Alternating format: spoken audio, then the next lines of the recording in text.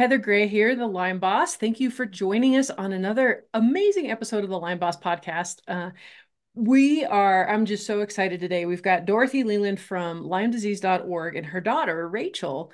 And we're going to be talking about Rachel's resilience through Lyme disease as a teenager because that's one demographic that I haven't seen a whole lot of representation around. We know we've got Olivia from Live Lyme, right? And I mean, off top of my head, that's about it that I can think of.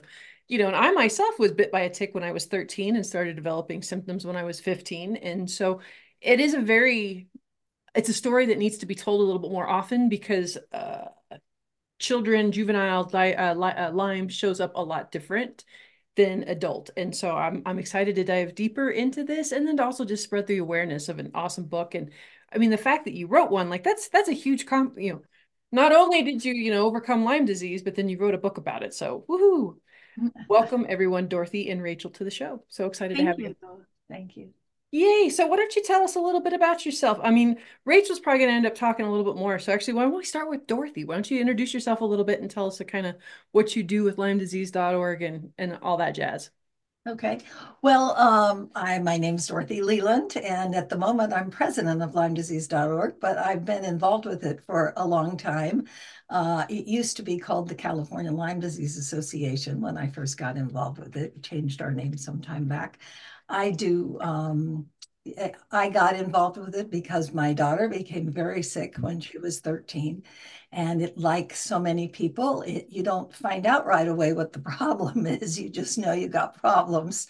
And she was intensely ill and body-wide pain, and she needed a wheelchair to get around. And we just, it was really hideous, and we got no support from the mainstream medical association Big establishment. shock. Yeah, well, it was to us. It Yeah, I was know. to us, I know. as it is to other people in that situation. And so we it was quite it was quite a ride. And once my daughter was better after 3 years in the wheelchair and other issues, uh, I started getting involved in activism because, like a lot of people, you're in the midst of this and you say, this is wrong. This is wrong. People should be able to get the help that they need. And so, but this particular book, Finding Resilience, A Teen's Journey Through Lyme Disease, really came out of the journal that Rachel kept during the worst of her illness, starting when she was 13. And I'm going to let her talk a little bit about that. That's incredible. Does anybody ever call you Madam President? And can I start? No. No, I would never. I'm like, oh, she's a president, Madam President. Awesome. Yes, Miss Rachel, let's hear from you. Yes, so I'm currently 32 and My God, you don't look it. You look like 22. You've got just such a fresh baby face. I want to reach through and pinch your cheeks, but oh my gosh, 32. Okay. but yes, well thank you. But yeah, so I got sick when I was 13 and so that is Soccer game. what? Talk about the No, soccer. okay. My mom's sitting here and telling me where to start here. But so, yes, I was saying I got sick when I was 13, but I actually had a lot of knee pain for many years. I was a soccer player and competitive year round. And one day I fell and sprained my wrist. And then even though I sprained my wrist, we found that my knee pain just exploded and it went to my ankles. And I started just having all of this body-wide cascade of symptoms. And it made absolutely no sense to us because I was what we thought a healthy 13-year-old who just fell and sprained her wrist. And within a couple weeks, I was on crutches because of my knee pain and my ankle pain. And then a couple weeks later, I was in a wheelchair. And so my family we were going to doctor after doctor, trying to figure out what was going on. But it was a very bizarre story to tell because I'd fallen and hurt my wrist. And we didn't find out until much later that the Lyme had been brewing under the surface and had been, giving me knee pain for a while, but just was waiting to take over until I had like an injury and it just kind of, took that opportunity to jump on it. That knee stuff is no joke. I was a basketball player when I was that age as well and got Lyme. And my knee pain, my right knee would just swell to like 2 or 3 times its size for just no reason. It was just so crazy. But it sounds Yeah, like you had more physical stuff. I had a lot more cognitive stuff. I ended up in the psych ward for suicide attempts. And so it so did really I. affected. Okay, so yeah, it Yep. really affected my brain and my gut a lot. Not as much as my joints, but you brought up one great big point about the knee going to the ankle to the wrist. You know how migrating pain is one out of 6 diseases that is a side effect of Lyme disease, and so that's a really great indication, folks, that if you hear of somebody saying they've got migrating pain going on, you really should be thinking of Lyme disease, not hypochondriac. Exactly, which is an issue we know many people struggle with. And that was a big thing that we struggled with. And we talk about that a lot in the book that, I looked healthy on the outside.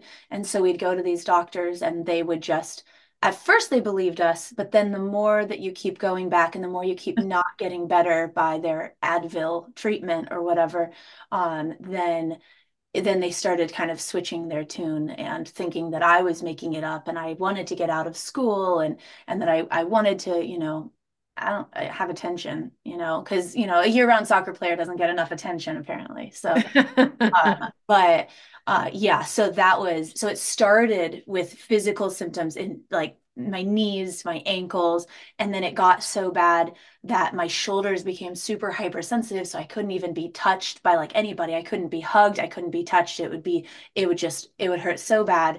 And then it sort of morphed from the physical symptoms more to the mental symptoms as well as the physical symptoms, but especially as more and more medical professionals didn't believe me, then it just sort of my depression kept getting worse and worse until, yeah, we talk in the book about I ended up in a adolescent psychiatric facility on a 72. How many times did that happen? Only once, thankfully, because that it ended up being a bad experience that I only got worse after. Like it wasn't going, you don't usually go into that, environment and heal.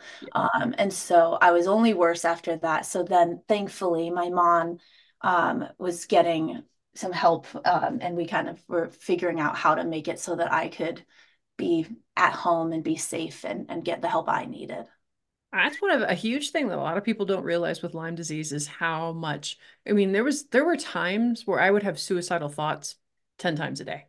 And it Yeah. wasn't because that I didn't want to live. I just didn't want to live life in that type Like of pain, with that that. type of hopelessness, with nobody paying, listening to you or believing you. Like Yeah. if they call you crazy and you know damn well you're not, but you feel like you're losing your mind. Yeah. Yeah. Absolutely. What was that like for you, Dorothy, Oh, during that time to have a it was daughter in the psych ward? it was hideous. It was very, very hard.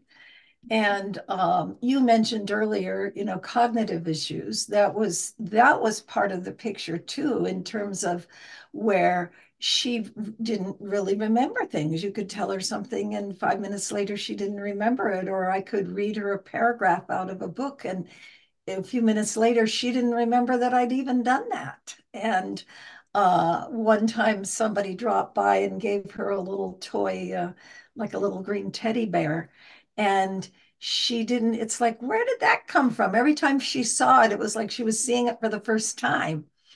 And so there was that was going on about the same time, but the actual experience with the psych hold was really dreadful, was very hard. And she had just started Lyme treatment. We had finally gotten to Lyme literate doctor and felt like we were on the right path. And frankly, I think it was a herx was part of it, was that, she kind of went bonkers, with the herxing. And so when I tried to talk to the people at the facility and said, I took this bag of medications and supplements and everything, they wanted nothing to do with that. And the head medical guy said that he used to live in Connecticut. And so therefore he knew all about Lyme disease. And this wasn't Lyme disease. I mean, he could tell by looking at her. And so it was very clear to us that that was not going to be a helpful situation. And it was at that time that, on the recommendation of our doctor, I had gotten in touch with Sandy Berenbaum, who is a was a Lyme literate psychotherapist that specializes in families with Lyme disease. She's on the East Coast. We were on the West Coast. I thought, how is somebody on the opposite coast going to help us? But she actually did a lot and helped me, right? She didn't deal with Rachel directly. She dealt with me, but it was how I learned how to handle situations and that kind of thing. And then Sandy ended up years later being my co-author. We wrote a book called When Your Child Has Lyme Disease, a Parent Survival Guide, came out a few years ago. But there's just, well, I could go on and on, but you asked how was that experience? I think dreadful is. No, absolutely, absolutely. I have a kid who had celiac from a very young age and unexpected, mystery symptoms that doctors couldn't figure out. It only took us about 6 months to get him diagnosed. It took me 27 years to get me diagnosed. I didn't have a mama bear like you did that fought for me. I kind of had one that dismissed me and gaslighted me as well. So God bless you for having a mama bear the way that you do, so that you didn't I have to know. suffer I'm as long. very lucky. How long did it take you to get a diagnosis? It was about 9 months, Yeah, wasn't about it? 9 months, which seems like incredibly long in the moment when, you're going through all of these things and being gaslit and told that you're making this up and having my parents told, like, don't be coddling her, don't be letting her use a wheelchair, everything. So My that God. like seemed like a long time, but we know people, that took many, many years to get the diagnosis. So I'm grateful it was at least only less than a year. Yeah.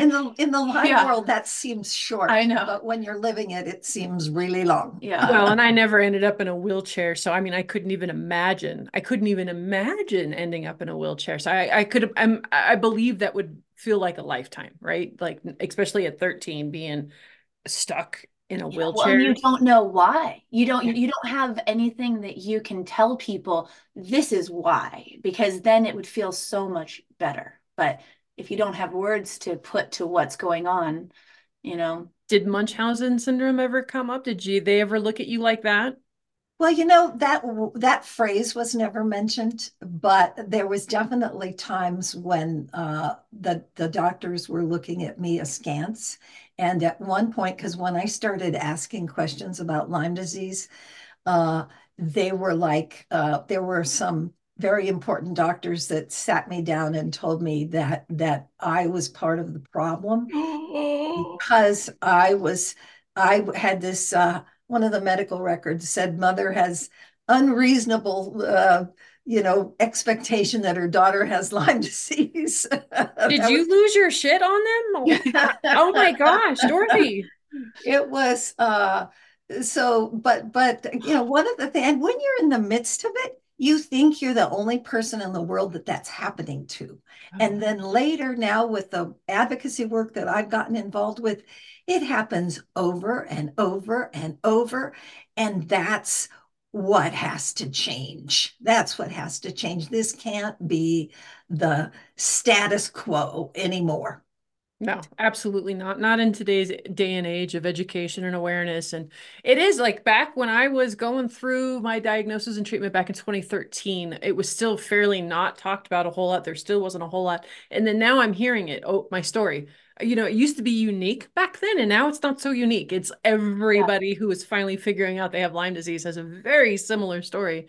yeah. And no, and it's uncalled for. It's ridiculous, and that's part of the reason why I rebranded myself as the Lyme boss and stood in that. And I drew that line in the sand because, I mean, it was funny. So when I started my practice a couple of years ago, I was just working with like autoimmune and mental health, and people who knew me knew my story, and they're like, Heather, why aren't you talking about Lyme? I'm like, have you met people with Lyme? Like, they're complex. They're been called crazy. They're broke a lot of the times. Like, no, I am not working. No. And then like 2 weeks later, I got smacked upside the head by God one night. And I was like, woke up and I couldn't breathe. And I kind of heard a voice of like, I didn't get you this far to just leave my people, not being able to help. You need to be a beacon. And I was like, okay, fine. But no, and that's why we do this, right? It's because it is just, it's sad. It shouldn't be happening this day and age. Doctors shouldn't be able to gaslight people this way. We shouldn't be dismissing people. All of it. Nobody should have to go through what you've gone through Yeah. for as long as you did. So this is a great place. We're going to take a little quick break. When we come back, we're going to dive deeper in the book and like the things that you did to get better, so don't go anywhere because you'll miss a lot. So, and you're not going to want to, because I'm sure it's even going to get juicier. And I'm so excited to listen to more about the book, especially because they were your journal records. Like, how amazing that you were journaling during that time. Like, oh, that's incredible. Stay tuned. Lyme disease can be difficult and complex and hard. I understand. I've been there, and I try to make things as simply as I possibly can. And that's why I love Dr. Rawls's Vital Plan products for dealing with Lyme and mold and co-infections and heavy metals. I have not found another supplement company out there that has put the time and the care and the ingredients together that this man has. And the ease of it, you only have to take it twice a day. It's a lot, but you only have to take it twice a day. If you want to find out more on this extremely amazing, potent protocol, go to my website, thelymeboss.com, and you'll find it on there. And there's even a discount code, so make sure you go check that out. Dr. Rawls's Vital Plan, you can find it on my website on the resource section, and there is a discount code, so save some money. Go check it out. I absolutely love Dr. Rawls's protocols. Love his books, love everything that he's putting out there. So if you don't know who he is, go check him out. Yay, welcome back, everybody. Let's dive deeper into, what you did to get better, Rachel, and what did that story look like, that journey look like? And let's talk a little bit more. Let's dive deeper into your book. Yeah. So which part do you want first? The getting better or the book? Getting better. Okay. So it was so I got sick when I was 13, and then we finally, as we said, after 9 months or so, we finally found ourselves able to work with a Lyme literate doctor who was amazing. The first doctor who ever believed me, who ever sat and listened and actually took notes, and like what we said, he just believed just right off the bat, which shouldn't be something you're grateful for, but it was. And so we began working with him. And he had warned us that we went the antibiotic route, which I think back then was also kind of more of the main thing. Now you kind of have all these different routes to go. We went with long-term antibiotics. And so then we had been warned that I was going to get worse before I got better. But we had no way of understanding what worse could mean. And so I pretty shortly after starting antibiotics just tanked and got so much worse physically. I was at that point, I couldn't sit up straight or lay down flat and breathe. And so I had to, like, 100% of the time be in a hospital bed that we'd rented for my room. And so I just was out of school, just in my hospital bed the whole time. My mental health was deteriorating, and my cognitive, everything was just imploding. And so things got really bad, and that's when the psych hospital happened. But then we just kind of kept plugging along, and we've tried a bunch of different treatments, and it's hard because people are always like, what is the thing you did that got you here? You say it doesn't work that way. We did everything, and it's hard to tell which things helped. Sometimes you can be like, oh, that made me worse. But sometimes it's like, maybe it helped, maybe it's a combination. But some of the things that we did were hyperbaric oxygen chamber therapy. We talk about that in the book. My mom and I moved 2 hours away for 2 months to do hyperbaric every day. And we felt that helped. Well, my mom felt at the time that it helped my mental and like neurological, cognitive issues. I was mostly focused on the pain all over my body, which was not helped by that. But looking back though, especially looking back in my journal, I can see the difference in after the treatment in terms of me not having all the same cognitive issues I was having before. But so then after that, I mean, we did PICC line for IV antibiotics. And what ended up being the biggest change that was quite obvious was when I began 3 years after going in the wheelchair, I began working with a special chiropractor that did just focused on the very top of the spine, like the Atlas. yeah, the atlas. Upper cervical. Yeah, and so he had been actually seeing a friend of mine who had Lyme, and she recommended him. So we began going there. And that after 14 treatments, I began walking. And it's just like it turned off the pain. Like it was like everything we'd been doing just wasn't going after the pain. It was like going after everything else.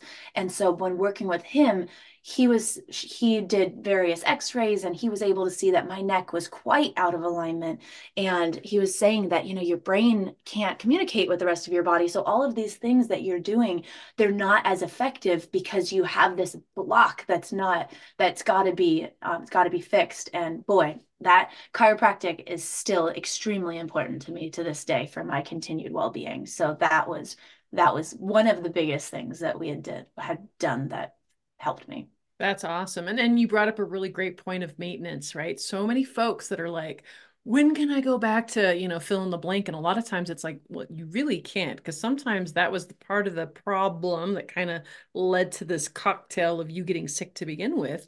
And two, you've kind of got to put some sort of maintenance in place to take care of yourself. I think once we've had this critter so virulent in our body, it really leaves us up to more susceptible to so many things, and we have to be more you know be better advocates for ourselves, take care of ourselves differently than the regular Joe Schmo would, and because otherwise we relapse, right? Or we have other things come back. So thank you for bringing up that you're still doing chiropractic care, that you didn't just get better and you stopped, right? Yeah, no, maintenance has been huge. I mean, that's like the key to for me to a happy, successful, healthy life is making sure that I stick with my massage and when, I mean, not my massage, my chiropractic and also massage. And like, when things come up, I'll do acupuncture or whatever, and getting on top of things, like even if I get the stomach bug or whatever, like treating it seriously and making sure that I'm, getting nutritional IVs or doing whatever I need to do to get over that so that that does not then leapfrog back to a little relapse or something like that we don't want. Absolutely, absolutely. That's awesome. So with your mom already have written a book, I suppose that's kind of probably what's inspired you then to get your story out there. Would that be fair to say, or no? Well, no, actually. So not that that wasn't fantastic, but I started my journal when I was 13. It was my mom's idea. Life was just falling down around us. We had no idea what was happening. And she said, I think you should start a journal and just document everything, that's going on. And so I wrote in it basically every day, sometimes multiple times a day. And I kept that journal throughout the years that I was in the wheelchair and at my sickest. And I always wanted to do something with that journal. Like even back then Mhm. when I was so sick, I wanted to use that some way to help other people, to make them, be able to see themselves in my story. So I always wanted to do something with it, but I didn't know what it was. And I couldn't, for many years, I could not like even read it. And so I just couldn't do anything with it. So it lay dormant for like 15 years or something. And then finally, I just was at a place where it was very challenging to go back and read it and upsetting, but I just had a drive to do it. I really wanted to share my real story because I've been active on Instagram. My Instagram is Resiliently Rachel, and I love sharing my story and like, I documented my life so deeply with pictures and with videos. I would edit videos and all the time just from my hospital bed in my room. And so I had so much footage. So I love editing it together and, making videos for my Instagram. But that wasn't the full story. That wasn't talking about how dark things got. It had a more positive slant. And that's fantastic. But I wanted people to know what actually happened too, because like some stuff went down and I wanted it to be documented. That's awesome. People don't realize, like, I've off and on started my book and it's going to come out by the end of next year. Mark my words. Oh, good. But every time I've started it and then I go back and read it, you go right back there and relive. It's so that And it's it very hard. and that's why a lot of people, so when you see like the Lyme groups and stuff, you won't see a whole lot of people who've been better there answering a lot of questions. It's a lot of newbies. You get Yes. a lot of folks that once they get better, they're like, Get peace out. out. Like Yeah, I'm they put outie. this chapter behind them. No, and Yeah. reasonably so. Like it's a Yeah. nightmare to get through. Um, Yeah. but yeah, so so kudos to you for revisiting that because it is tough. Yeah, I mean, it's revisiting. We worked on the book for like almost 3 years, kind of like 2.5 years.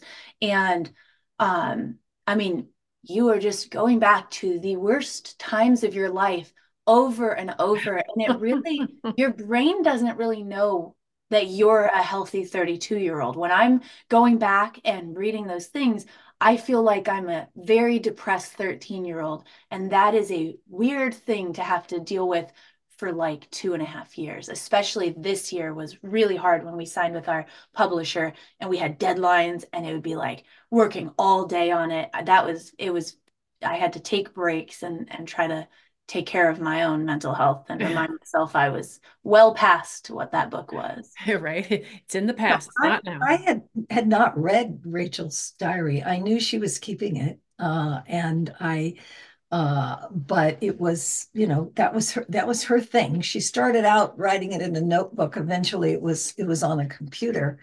And once in a while over the years, she would share a segment with me. But in terms of the whole thing, there was stuff in there I didn't know in terms of her thoughts and inclinations during that time. And so it was really just a couple of years ago that she was living in Arizona, I was in California. She was saying, I'm going to write my book. And so she came home to visit and she brought a draft of it. Obviously, it's not all 500 pages of the original. You take things and you work with it.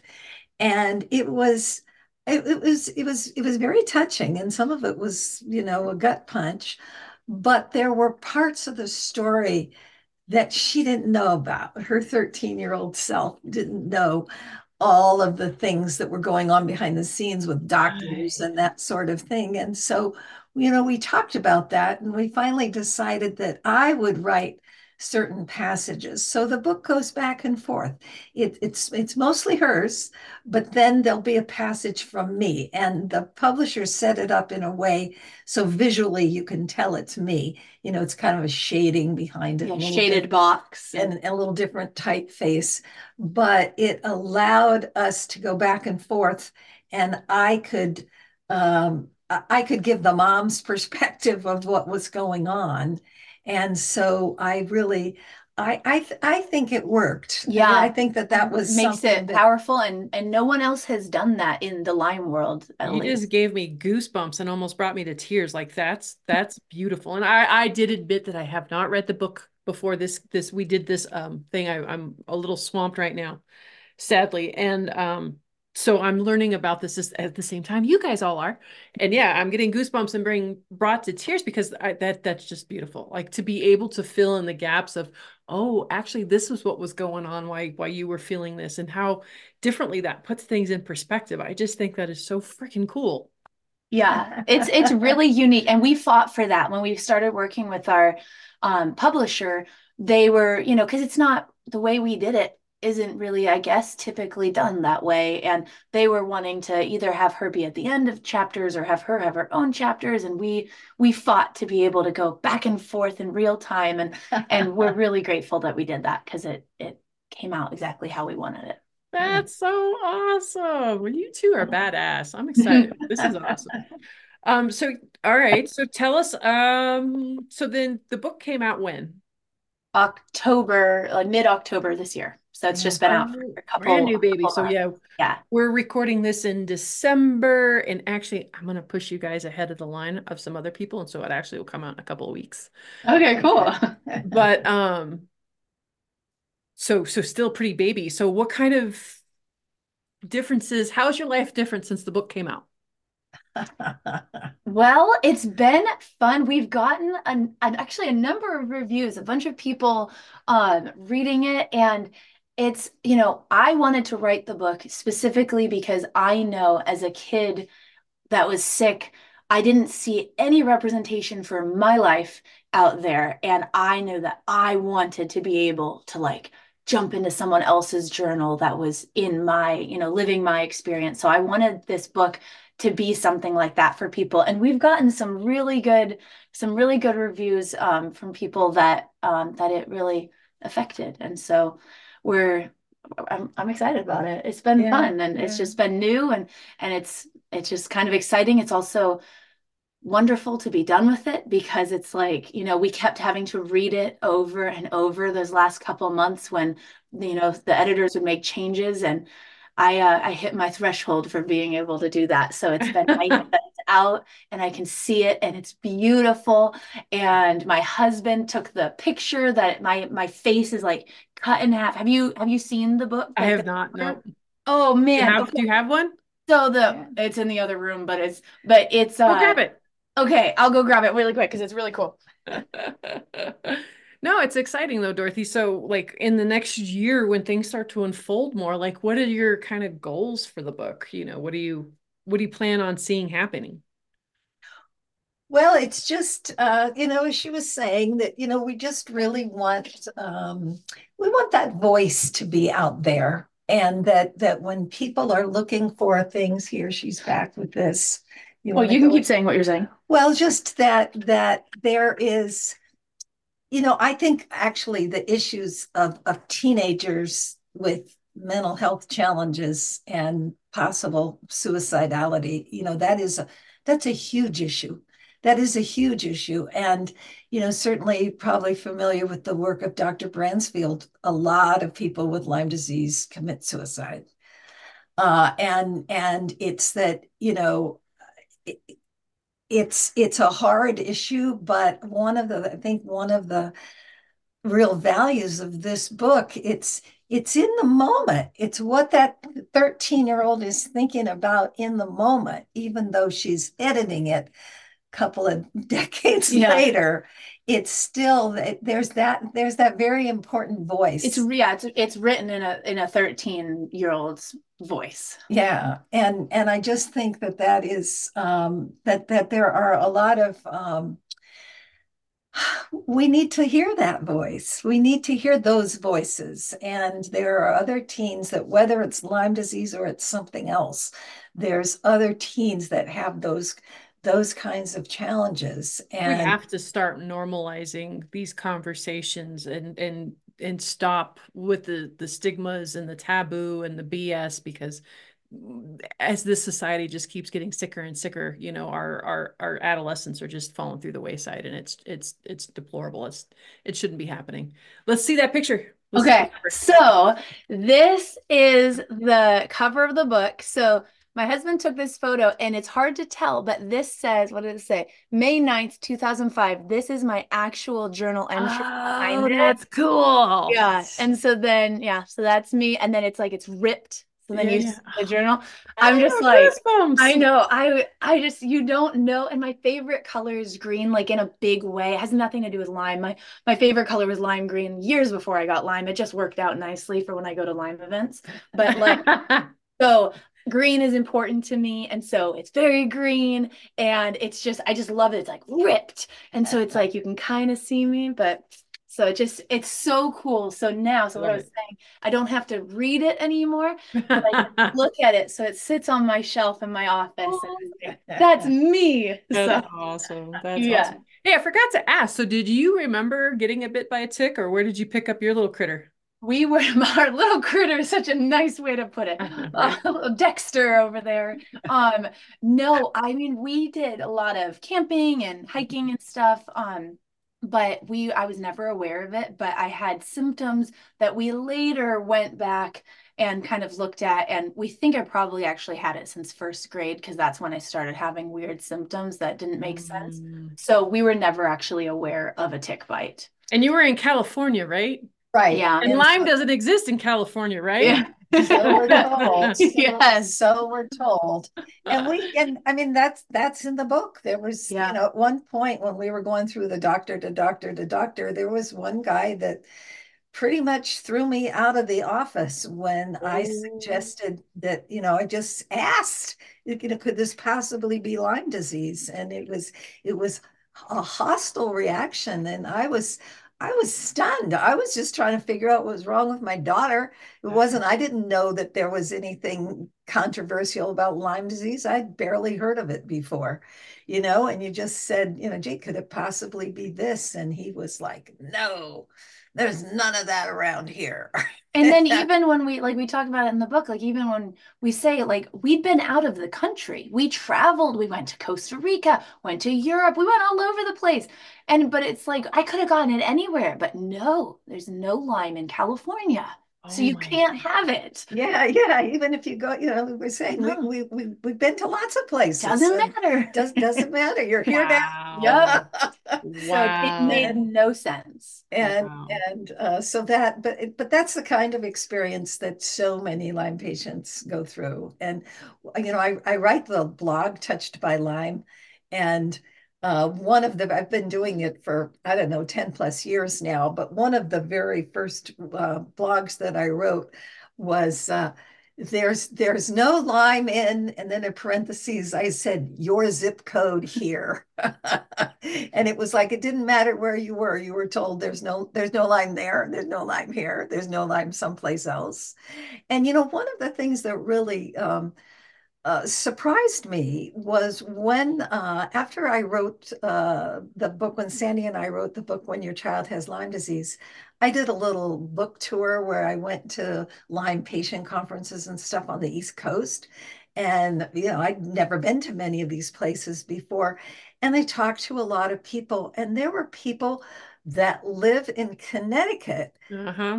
told me that when they went to the doctor said, "Oh no, it's not. Couldn't be Lyme disease. You don't have Lyme disease." It's not And named after here or yeah, anything. yeah. And so there's something very bizarre going on. And in a unrelated thing, years ago, a neighbor of ours, her niece went to Mexico, and when she came back, she was extremely ill, and she ended up being in intensive care, and they didn't think she was going to make it through the night. And finally, they figured out that what she had was typhoid, Mm. and because she'd apparently picked it up when she was in Mexico. Well, I remember that happened before we were involved in this, but I still remember that. And I remember thinking, well, I'm so glad. So they gave her the right thing and she made it through the night and she's a healthy person now. I'm so glad they didn't just say, well, there's no typhoid around here, so we don't have to bother to test it for that. Yeah. So just that with people traveling as much as they do, it's so ridiculous to say, it's not here, so it can't be that, as if somebody spends their whole life on one little plot of I still real can't estate. believe that, what was it, just a few months ago, the CDC finally recognized the disease that I've had since I was 13 years old. I'm now 45, just Yep. now being recognized by the CDC. Like that Barely, blows my brain. Barely. Yeah, barely exactly. recognized. Blows my Yeah, brain. It's like, yeah, oh my gosh. I feel like I'm living in the Twilight Zone sometimes when it comes to yeah. this. Yeah. But Well, and a phrase that I have used a lot, and other people have used too, in writing about Lyme disease, is we say that sometimes misdiagnosed by geography. oh yeah, absolutely. That you can't possibly have it because you're here or there. And that is, that's, it's absurd. It's absurd. But it was, yeah, so, something else that I would like to say, just because you haven't read the book yet, so you don't know this is in there. It wasn't just getting her out of the wheelchair that was the end of the line. I mean, she still had Lyme disease and Bartonella And Babesia. and Babesia. So, I mean, she still needed to have treatment and continued with treatment. But then there were a couple of challenges that came up later that a lot of people are involved with, which one is mold. And it hadn't, apparently, been a problem in the past, and then suddenly it was in the big way. And then um, and then the other problem that I'm going to let you talk about, My food and chemical sensitivity. Yeah, and Yeah. DNRS. So when I was treating the mold, I suddenly became like had a lot of chemical and food sensitivities that just kind of came out of nowhere. I had not had that before when we were just treating Lyme, but then with doing all the mold detox, my body just kind of, had some issues. And so even after we were done with most of the treating the mold, the food sensitivities and the chemical sensitivities just were getting worse and worse and worse. And my doctor, I had a great medical team, and all of my doctors were trying to figure out what to do about it, trying different meds, trying different elimination diets and everything, but nothing was really helping it. And then finally, a number of different people suggested that I do brain retraining, the dynamic neural retraining system. And so I did that, and that ended up being a huge piece to the puzzle, specifically for the mold and the food, but also just like it also just sort of helped in terms of just helping consistently having good health. When before I'd had all these weird things kind of always popping up.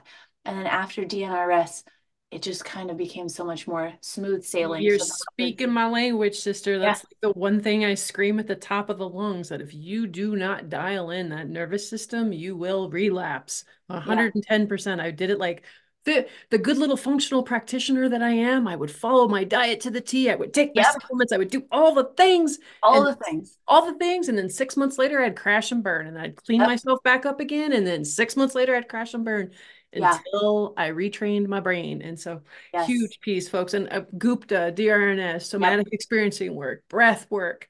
Yeah, that's the thing. There's so many different things. And so it's not just, you don't have to do DNRS. That's what I did. But there are so many different programs. There's so many different ways. So, yeah. Which one did you do, Heather? So I actually teach somatic experiencing work. I teach breath work, and then a lot of bioenergetic work. So like this little guy here has got a stress and anxiety feature that helps retrain the system. So I like coming at things from a couple different angles. Yeah. And that's what I teach in my programs. But it's sad because like I had a client once, but we're trained, right? We're brainwashed in this industry that there's a pill for every ill. And so anytime my anxiety's through the roof again, Heather, what can you, what supplement can you give me? And I'm like, did you do your breath work today? Did you do your somatic experiencing work? No. Did you go out and ground today? Did you go out? No. I'm like, I'm not giving you another supplement. Like, stop, dismissing this work because it's simple, right? Yeah. It's simple but very effective. And it kills me how many people want to just bypass that and go straight to more time consuming, you have to, I mean, it takes time and dedication because, I know. Oh, if only there was a pill, like a little DRS pill, take it. I don't care how good, give me a horse pill. So, but no, so that was a huge thing. And I still come back to that when, when bumps in the road happen and it's like, let's bring out our toolbox and let's do some more stuff like that. So. I just had an MCAS response to Kava and was head to toe covered in hives just 3 days ago. No. It was nuts. I've never experienced anything like it. And my doctor asked me, because sometimes we can't always see what's right there on the end of our nose. My doctor asked me, what's your stress level like lately? And I was like, I'm like, okay. So pull back out my tools, right? Where's my breath work? Where's my stress and anxiety? Let's pull. Where's my essential oils? Yep. I love essential oils. All right. So that's another tool in the toolbox. But yeah, just all the things. And it's amazing. Just in 2 days later, I was on steroids for 2 days and then that was it. And then I've been great ever since. So just a friendly reminder every now and your body will give you those friendly reminders. If you're not paying attention and listening, it will make you stop and pay attention. And so that's kind of the other cautionary tale that we're trying to tell you folks, like folks, no matter how common a symptom may be, it is never normal, right? It's always your body's check engine light coming on saying there's something wrong. I like that. Yeah. So, and all too often we take a piece of tape, and put it over that check engine light with those over the counter stuff, right? And we keep going until something bigger happens. But yeah. So what's like the one thing that you want to leave people with as we wrap up? And then also, where can people find your book? Yes. So, okay. So they can find our book, well, everywhere. I mean, it's on Amazon, it's on, Barnes and Noble online, like any online retailer. I mean, if you just type in Finding Resilience, A Teen's Journey Through Lyme Disease, it'll pop up. And then what was the other thing you said? Oh, it's just like the final thing you want to leave somebody with. Oh, okay. The final thing that I would want to leave you with, something that I try to implement throughout my whole life now, and it's something that I started doing when I was sick, was finding things that bring me joy and really trying to make sure that I do those often. And so back in the day, something I did that I absolutely loved was filming and editing videos, and I would just do that from bed. And I had my keyboard and everything on my lap in bed, and I could just edit right there. And I still do that today. It brings me so much joy, and I love crocheting and stuff like that. So I definitely think it is extremely vital to find something you can do now. Not that having goals for things you can do, that's fantastic too, but something that brings you joy right now, whether it's coloring or, anything. I think that's extremely important. Huge, huge. And that's another thing I always tell people as well, because I'm guilty, type A personality, right? Burning the candle at both ends. Yep. And I'm like, why am I crashing and burning? I don't understand. And my husband's like, when was the last time you went dancing? When was the last time you did blah, blah, Yeah. blah? And I'm like, I've got too much work to do. And yeah, so no, Yeah. balanced life is absolutely crucial. Yes. Yeah, awesome. Thank you for that. Beautiful. This was so much fun, ladies. I so appreciate you joining me today. Everybody else, make sure that if there's one thing that you heard on here that, brought inspiration, that brings you hope, make sure that you share, like, and subscribe, because that is how this information gets out there. And that's how not one other teenager ever has to go through what we've gone through, right? Because awareness is key, education is key, prevention is key. So please like, share, subscribe. Don't keep us a secret. Everybody else, make sure to have a healthy day. Thanks. Make sure to like, subscribe, and share this episode. Even if you found one little piece of inspiring nugget in it, this is how we change people's lives. This is how people get better. This is how people get hope. So please make sure that you are liking, sharing, and subscribing. Stay tuned for the next episode. You're not going to want to miss it. And while you're at it, head to my website, thelymeboss.com, and make sure you download your free video series, Real Cooking for Real Life. Learn amazing, delicious meals in 20 minutes or less. Learn why and how we cook certain things that are toxin-free, free of contaminants, and how to get a delicious, healthy meal under 20 minutes. You're not going to want to miss out. That's thelymeboss.com.